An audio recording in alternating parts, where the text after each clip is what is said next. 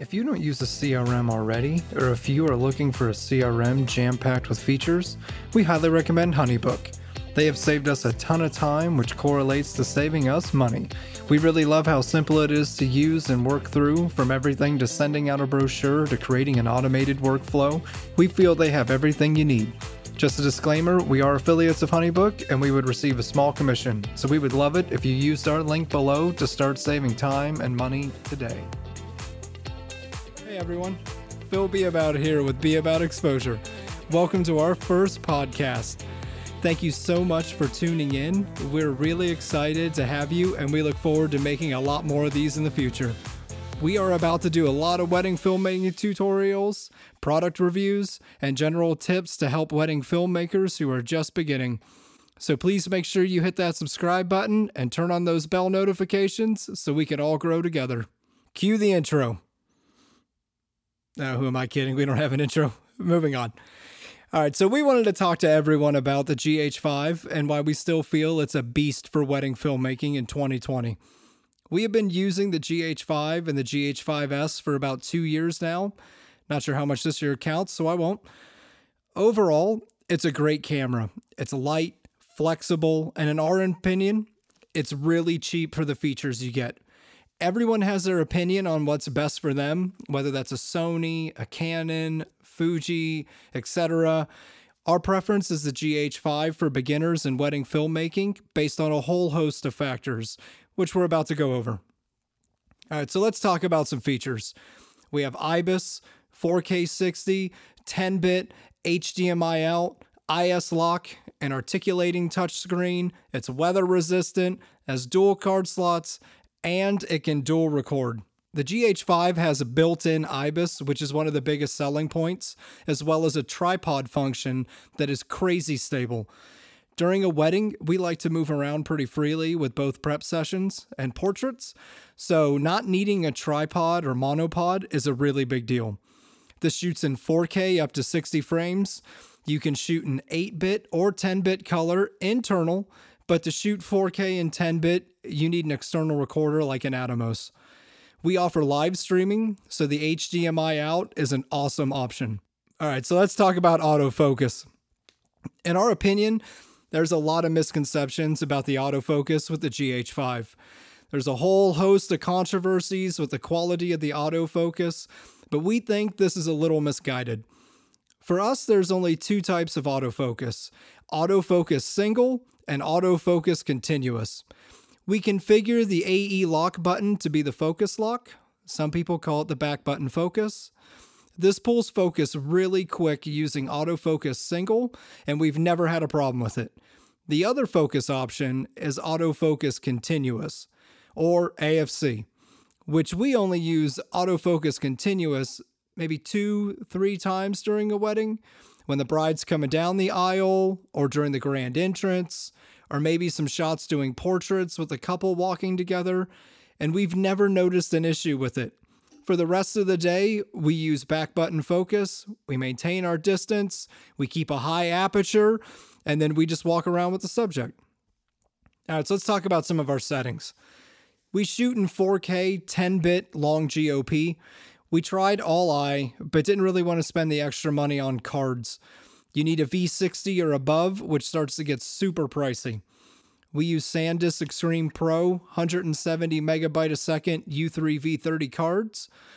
We shot most of our weddings at 4K 60 in 8-bit and would slow it down, but the 60 frames just seems a little too slow to us. So now we shoot prep, portraits, etc. at 4K 30 in 10-bit, and the ceremony and speeches in 4K 24 and 10-bit. We also shoot in .mov just because we use FCPX. We've shot in both MP4 and MOV, and we haven't noticed much of a difference. We would highly recommend you try a variety and settle on what your style is. All right, so let's look at LUTs and color profiles. We shoot in a natural profile. We haven't really played too much with Vlog L. Our color profile settings are -5, -5, -4, -3, and -2. The same ones White and Reverie uses. They have a great tutorial on their page for settings. When it comes to LUTs, we personally like Forestry Films Natural LUT Pack, but those go on sale at kind of sporadic times throughout the year. If you're looking for something that you can buy immediately, Gamut is putting out a really solid product right now that you can just go. The GH5 lets us customize buttons and settings, which is such a game changer when you can make the camera really your own. We've changed almost every function button to something that made more sense to us. For example, we changed the FN5 button, which is live view, I think, and we turned that into our IS lock. So it's right next to your left thumb, and it's really quick to get to. We also used all of the custom buttons in the mode dial. We have each one programmed. So C1 is our 24 frames shots, our C2 is 30 frames, and C3 is 120. C3 is a little different in that breaks down into C3 TAC 1, C3 TAC 2, and C3 TAC 3. So you actually get 3 custom, settings inside of that one C3.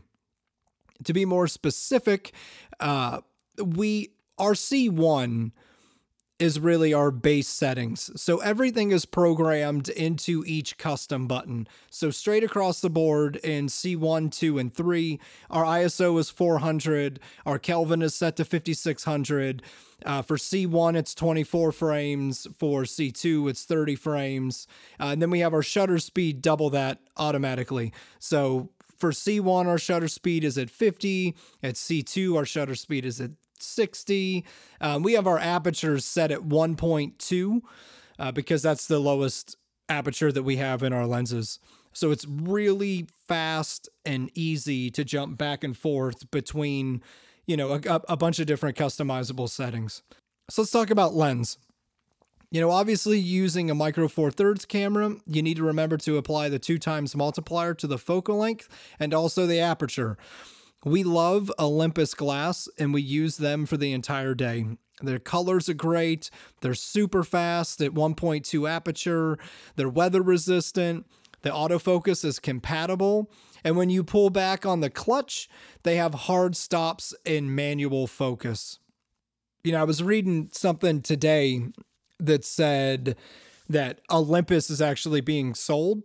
So you might have the option to buy some more Olympus equipment at a pretty cheap rate here shortly.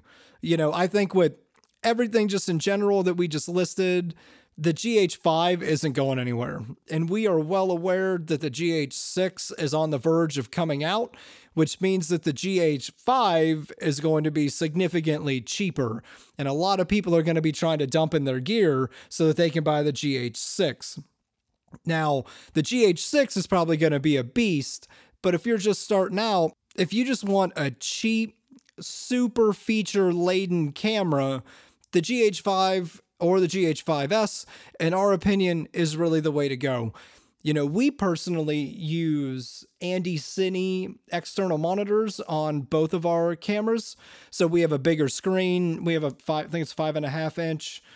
We don't have the touch screen versions. However, ours cost $200, $250. So it's not a crazy price difference. It's just, it has enough features to get you exactly what you need without being super confusing and an unbelievably high price point. We use third-party batteries. We don't, buy the Panasonic batteries. We haven't had any issues. I think they're DSTE is the batteries that we use. We use, regular SanDisk cards like we talked about. And, if you look at the link to our kit.co that's below, you can check out all of our accessories. So you can actually see what all we have. But, like I said, I understand that there's a lot of controversy when it comes to, I love Canon, I love Fuji, I love Sony. It's really a matter of personal preference. It's not, you need to find what works for you. And what works for us is a GH5. A GH5 that we spent maybe $1,200 on that can shoot 4K, 30, 10-bit, and 422 internal with IBIS. You're going to be really hard pressed to find another camera that does that at such high quality for that price.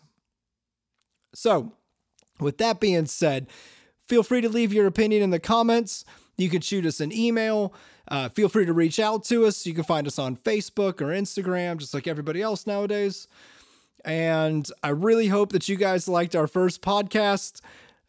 I was a nervous wreck, so, I look forward to seeing and talking to everybody here in the next couple of weeks. All right, bye. If you are looking to jumpstart your career and increase your abilities as a filmmaker, we highly recommend the Full-Time Filmmaker course from Parker Walbeck. The course has hundreds of videos from camera basics to editing a corporate video. And did I mention they have Wedding Video Pro with Jake Weisler? The content is unbelievable. Use our affiliate link below to get started. You won't regret it. Just a disclaimer, we are affiliates of Full-Time Filmmaker and we would receive a small commission. So we would love it if you used our link below to launch your education today.